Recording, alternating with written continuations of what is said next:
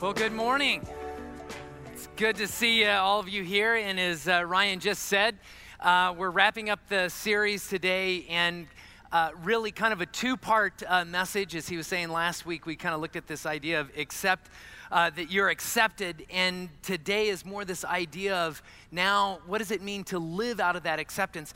And when we talk about this, this is a principle or an idea that is really speaking to this idea of what it means to walk spiritually, what it means to grow spiritually. And, we oftentimes talk about this idea of, okay, become a believer and like all the things associated with that. And now that I'm a believer, what does it mean to walk forward, to become more mature? And so that's really what last week and this week are all about.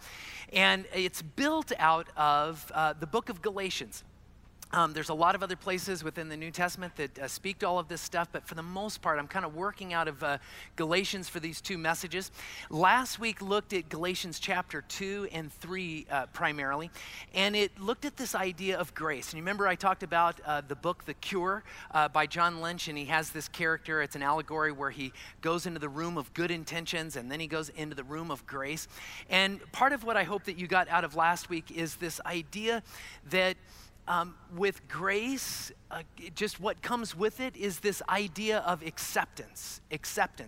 And what you're going to see today is that while acceptance is always a part of grace, there's something else that comes out of acceptance that we don't always think of, but gets to be really important and is key to this idea of living out of that acceptance. And it's freedom. And this is what chapter 4 of Galatians is all about. There's this shift in his language and the emphasis of what he brings, and it's this idea that we have to understand that this new life in Christ, to walk it out, to live it out, is one of tremendous freedom. And of course, he had people in his day, as we would struggle with it here today, that really pushed back on this idea, because as he walked out this idea of freedom, it wasn't like a casual thing or a slight thing. He is saying, because you're accepted fully, there's this freedom to live out of that in amazing ways. But of course, the pushback is, that sounds a little scary. That sounds a little dangerous, right? You can't just tell people that at a moral level, at a spiritual level, okay, you're in Christ now, and now you're free, right? There's a part of that kind of sounds like a bad idea. You can just picture people in Paul's day saying, faith and grace, that is terrific. We love the idea, you could be saved in that.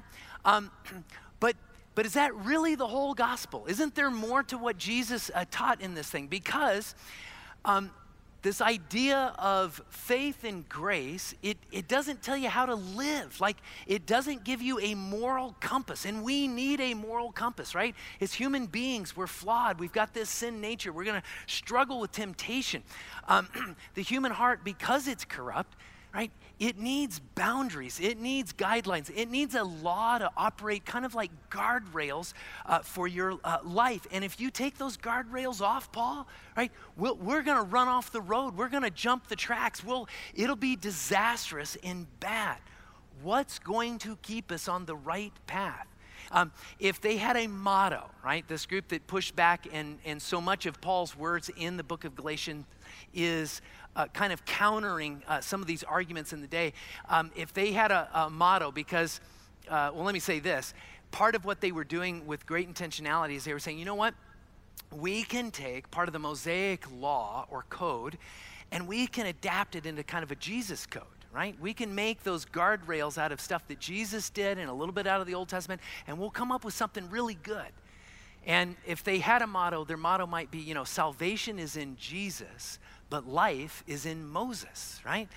Jesus saves, Moses will guide you in life. But Paul's response to all of this is like, no, that's not what this is about, right? Jesus came to save us from sin and the law. And he makes that really clear within chapter 4 of Galatians. But I want to just pause here for a second, because we can all get this idea intellectually, right? We can all understand what he's saying.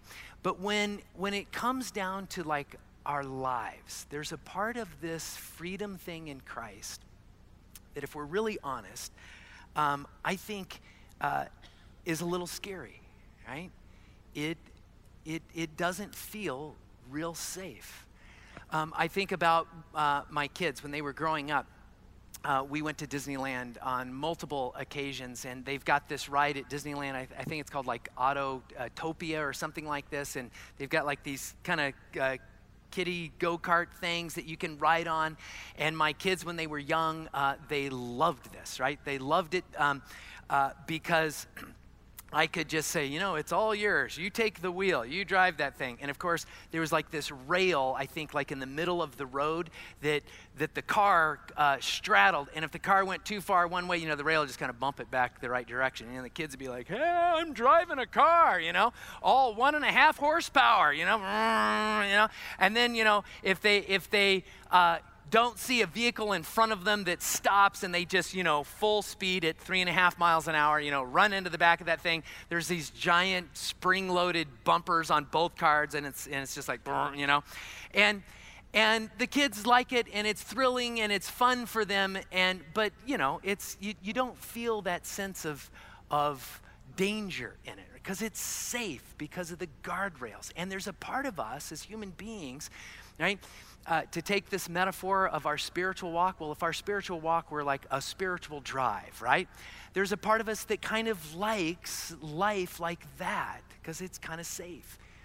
But this also reminds me of what happened as my kids got older.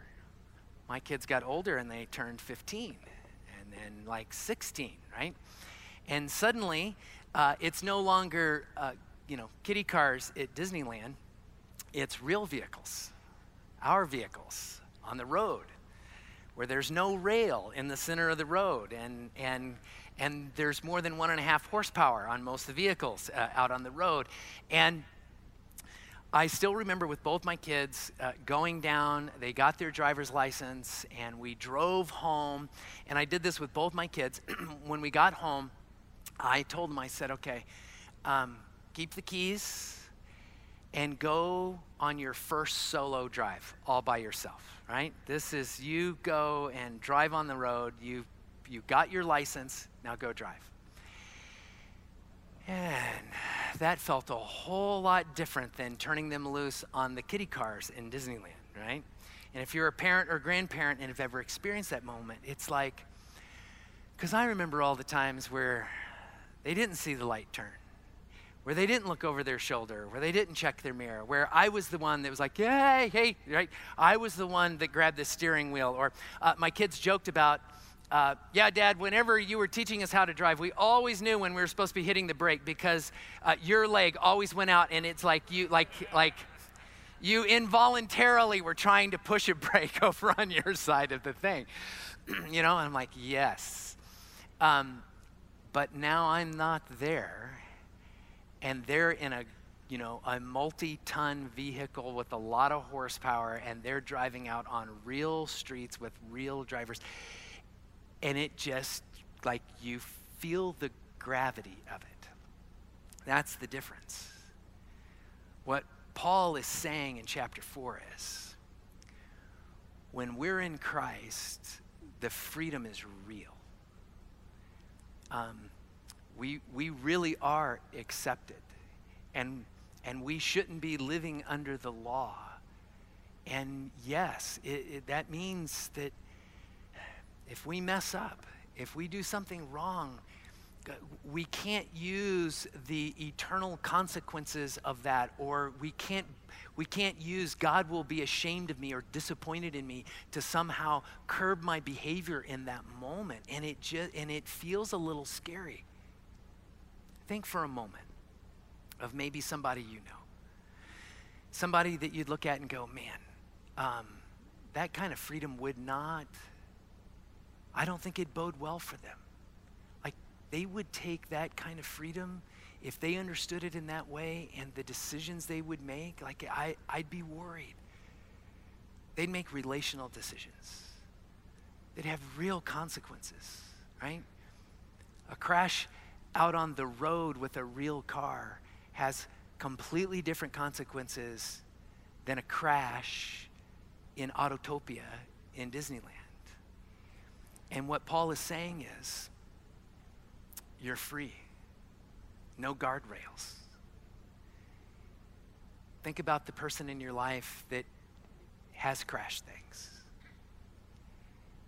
And part of you would love to put guardrails on their life. You would love to be able to walk them through a long list of things scripturally that would box them in from making bad decisions with real consequences. Have anybody like that in your life? And the truth is, probably if we're really honest, there's a part of us that worries about ourselves a little bit. There's a part of us that would look at it and say, I know the times where I would be capable of doing something I would not want to do, and yet, man, if the guardrails just came off, would I be okay? And this is the thing Paul is pushing us towards. And so in one sense, right, it's easy for me to criticize the Judaizers, to criticize the people that were saying, man, love Jesus, he saves, but Moses, let's bring in a little Moses to figure out how to protect ourselves. Because I get that.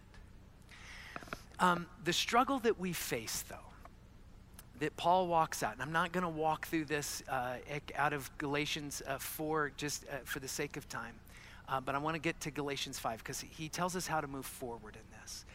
But ultimately, here's this struggle that we have as human beings in all of this, and it's this. When we struggle to accept that we're accepted, which means ultimately we don't get to that place of really embracing the freedom we have as followers of Christ, we will tend to live out our Christian lives in one of two ways. And the classic way this is broken out is kind of two categories. One is oftentimes called license, right? And it's this idea that I get to do whatever I want, and so who cares? This is like permission to go give into my sin nature. This is permission to go do whatever I want or what I think I want because I'm still in grace, right? And we worry about that, right? When your kid drives out of the cul-de-sac and down, the street and you see the taillights disappear, your first thought is, oh, I'm so glad there's speed limits, right?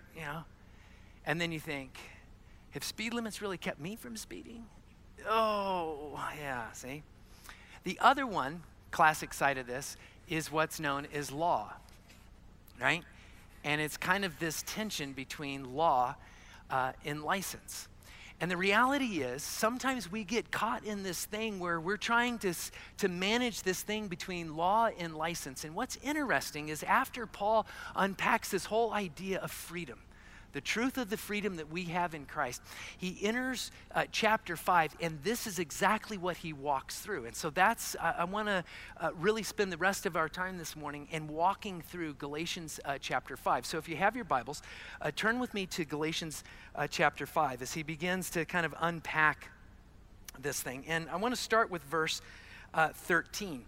And here he addresses this issue of what we might call license. And he says this, verse 13, he says, "You, my brothers, were called to be free, but do not use your freedom to indulge the sin nature. Rather, serve one another in love.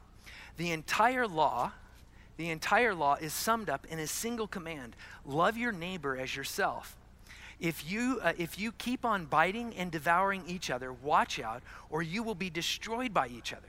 Verse 16, "So I say, live by the Spirit, and you will not gratify the desires of the sinful nature." Now, I want to just pause there for a second, because out of that section right there, he describes 4 things about moving forward when the struggle in our life is license. When you find yourself just saying, well, I know I'm kind of in God's grace and I feel all these pressures and I find myself running to all the things I shouldn't run toward, right? And so here's what he says, and it's interesting what he does. He starts off this whole section and he makes this declaration, like in Christ, you were created to be free, right? Be free, he says, right? And then he does this interesting thing. He says, here's an aim. Here's the aim of your life as you seek to move forward, right? In this spiritual walk, in this spiritual drive. That aim is to love. In fact, what he describes there is the golden rule. Like, here's the thing that's going on that you need to recalibrate or aim at in your life, and that is to love others the way you would want to be loved.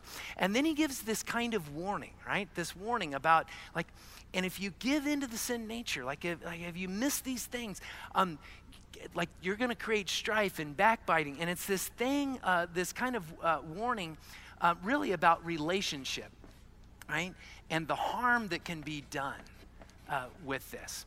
And then he ends this section and he comes to this place. And if there was any place that Paul, like if there's the perfect spot where Paul could say, now I need to add a little law. Let's pull in a few really key components of wisdom from the Mosaic law. And let me just set these up as new laws or guardrails. It would be right here. Right there in the passage. But instead, what does he say? I tell you this, live by the Spirit. Or literally in the Greek, it is walk by the Spirit. And those are the four things under license that he gives us, right? Now, let's look for a second and see what he says about law. This is what he says. Look at verse 1 here. He says this. It is for freedom that Christ has set us free. Stand firm then, and do not let yourselves be burdened again by a yoke of slavery. Mark my words, I, Paul, tell you that if you let yourselves be circumcised, Christ will be of no value to you at all. Again, I declare to every man who lets himself be circumcised, and this was one of those laws that they were trying to follow, this whole thing about circumcision. In fact, they would go back and say, you know what, the Old Testament, inspired by God, says circumcision is an everlasting covenant. Everlasting as in forever, right? Like when did forever just end, right? And so they want to go back to this. And Paul's like, no, we're not under that covenant anymore. And he goes on and he says, you who are trying to be justified by law have been alienated from Christ. You have fallen away from grace.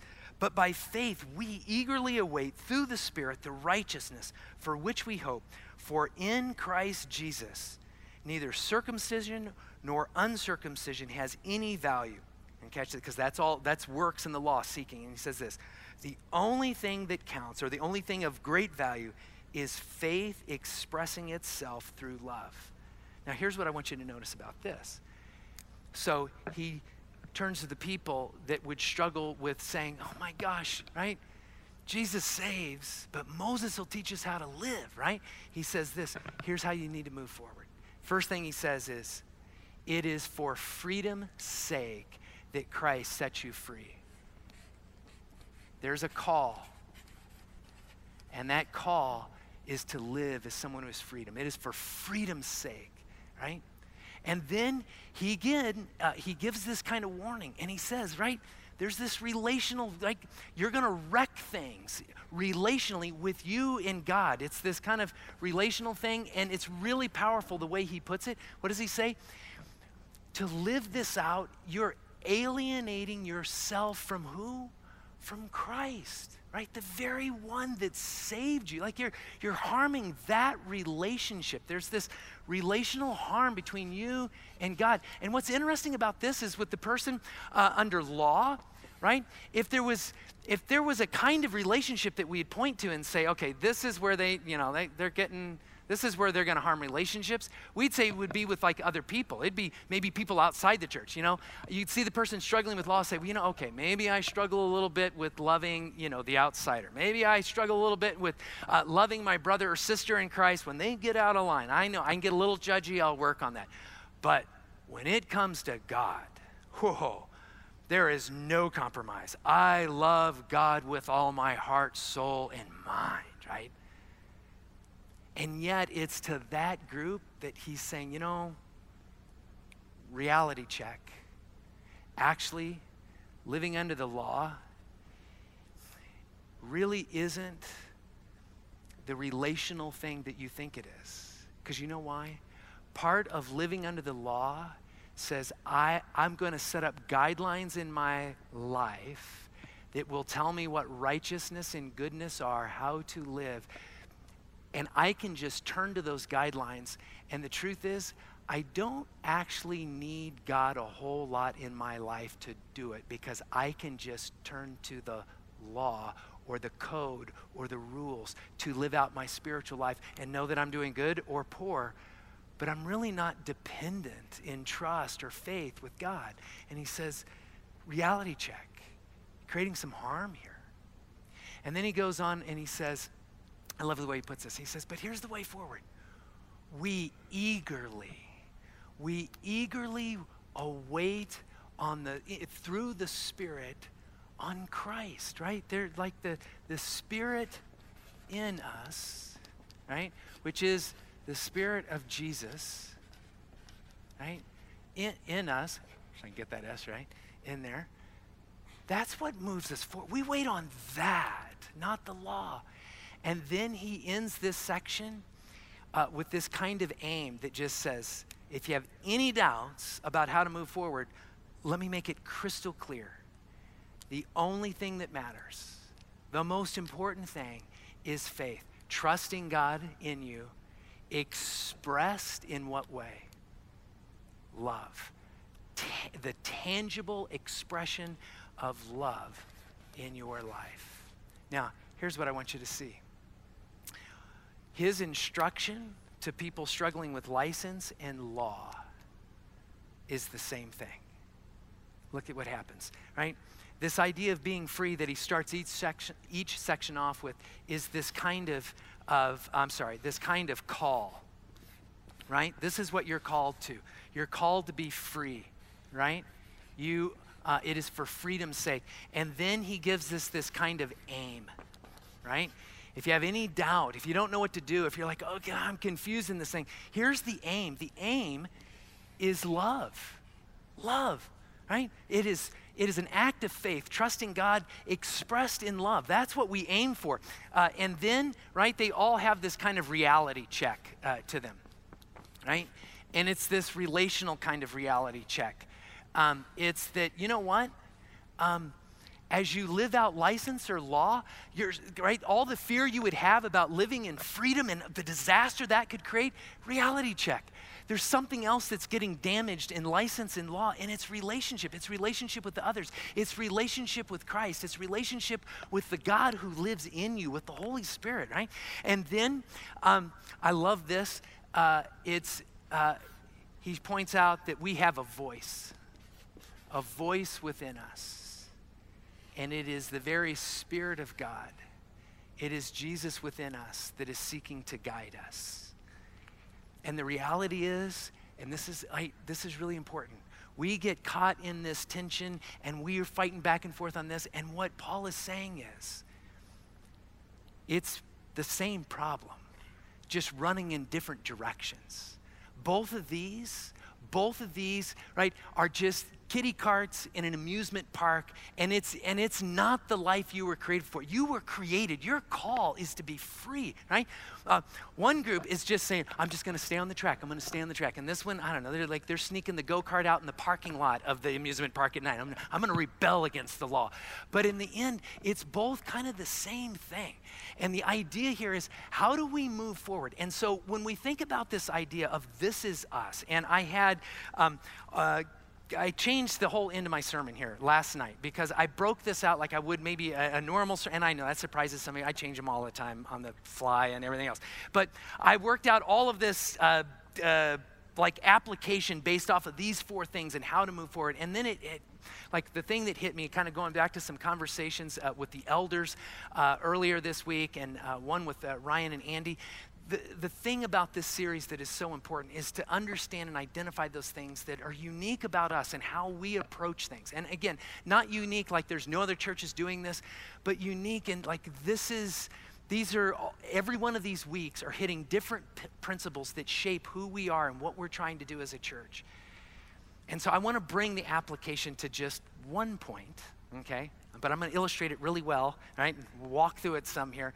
One point that I hope brings it to kind of this unique thing of this is us. It's a little bit of what is our agenda every single week with preaching, with teaching, with ministries around here. When it comes to helping people grow spiritually, we're really serious about helping people to walk through this path of accept that they are accepted and then to live out of that acceptance, which gets back to all of this. And here, as I processed this some last night and even prayed about it, in some ways it comes down to just this one point that I want to add to this line up here, right?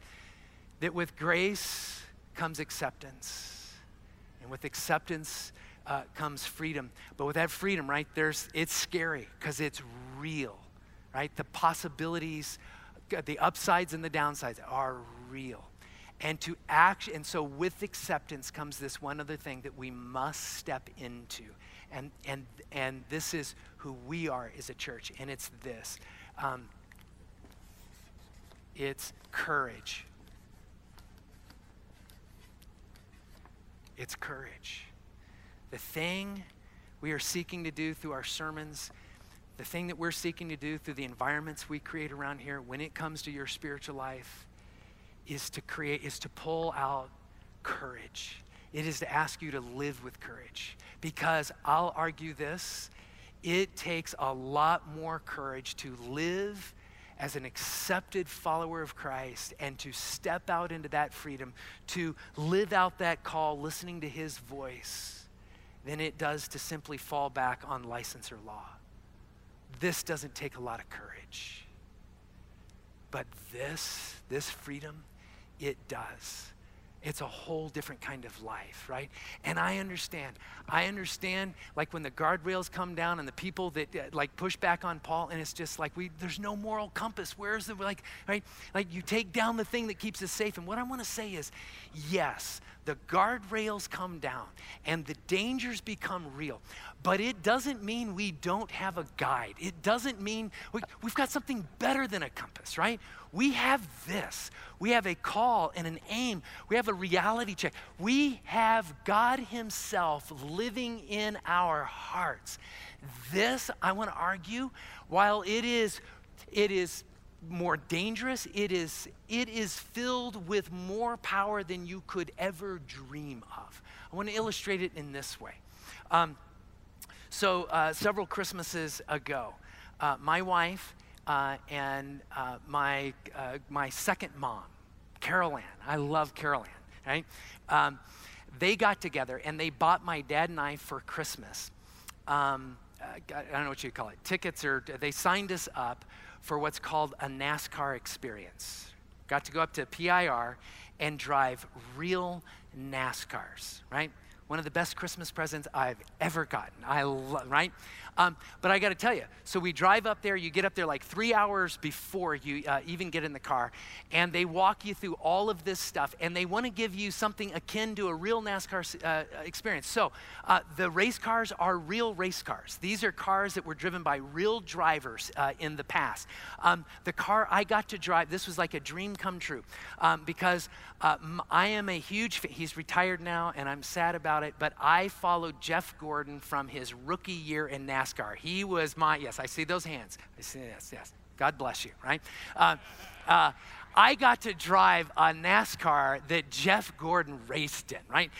And they take you into a driver's meeting where you talk through all of this stuff. And so the equivalent like a crew chief and, the guy that talks to us. And so there's probably 50 of us for the first session that are going to, over the next 3 hours get to go out on the track, and it's multiple cars out on the track, right? I'm all excited. I go in there and he starts talking through all of this stuff. And all of a sudden you're like, wow, this is serious. Like these cars, I forgot what the horsepower was. It was like 600 or 700 horsepower cars. And he's like, you've never driven a car that has the capability of this car. Starts walking through all this stuff, how to go in and out of these turns, and you start figuring out all the ways these cars can crash, right? Including just, not shifting correctly out of the pits. You can spin a car out in these things, right? And you're like, man. So he finishes this whole thing after, 45 minutes, and he goes, so questions. First question, hand goes up. How fast are we allowed to go? First question. And he goes, here's his answer. You can go as fast as you want. Oh, yeah. Next question. Okay, really, how fast can we go? This is serious. This is what happened. So like the next 3 or 4 questions were all about, so how fast how fast will the cars go? Is there secretly, how fast are we allowed to go? And he finally, and it's like he gets to this point, right? And in fact, as the meeting ended, and that was the question that dominated the Q&A time. How fast can we go? What I found hilarious was, is I was kind of up in the front row, and as we got up to all leave, he joked with a few of us on the front because the very last question was like, okay, but how fast can we go? He goes, wait till they get in the car and find out there's no speedometer. It wouldn't matter what I told him, right? Yeah. But at one point in the meeting, when he was pressed on this thing, he paused. This is really interesting what he did. He said, listen, you paid a lot of money. Some of you drove a long ways to be here to get in a real NASCAR on a NASCAR track with other NASCARs to experience what that would be like. Right? And part of that experience is not following a speed limit. There are no speed limit signs out there. That's not why you came here. So, and he said this, he said, go as fast as you want. And he said, some people get in that car. They feel the horsepower, they get in this thing and the rush of adrenaline and the thrill, and they never get out of first gear. They take first gear and they take all their time, and they're just like, woo-hoo-hoo-hoo, right? And, you do that if you want. If you want, you can go through all of those gears, but here's the thing. What you will find is that there is somebody in your ear. Because part of a real NASCAR experience is we have hired NASCAR spotters that their career most weekends is they're sitting up in a tower and they're a spotter for a professional NASCAR driver. And when you get in your car and fire it up, you're going to hear their voice in your helmet. And what I want you to do is I want you to follow what they're telling you. And there's a little button on your steering wheel, and when you push that button, you get to talk to that spotter. So, listen to your spotter, and he will talk you through every turn. He'll talk you through every shift if you want. Don't pass anybody unless you've talked about it with your spotter, right? But your aim is go out and have fun and drive as fast as you want. But there's a voice, and you should pay attention to it. Because here's the deal. You will have way more fun if you listen to this voice than if you ignore it. Don't try and pay attention to some speed limit that I'll give you, or, think that you can cheat it. You don't even have a speedometer in the car, right?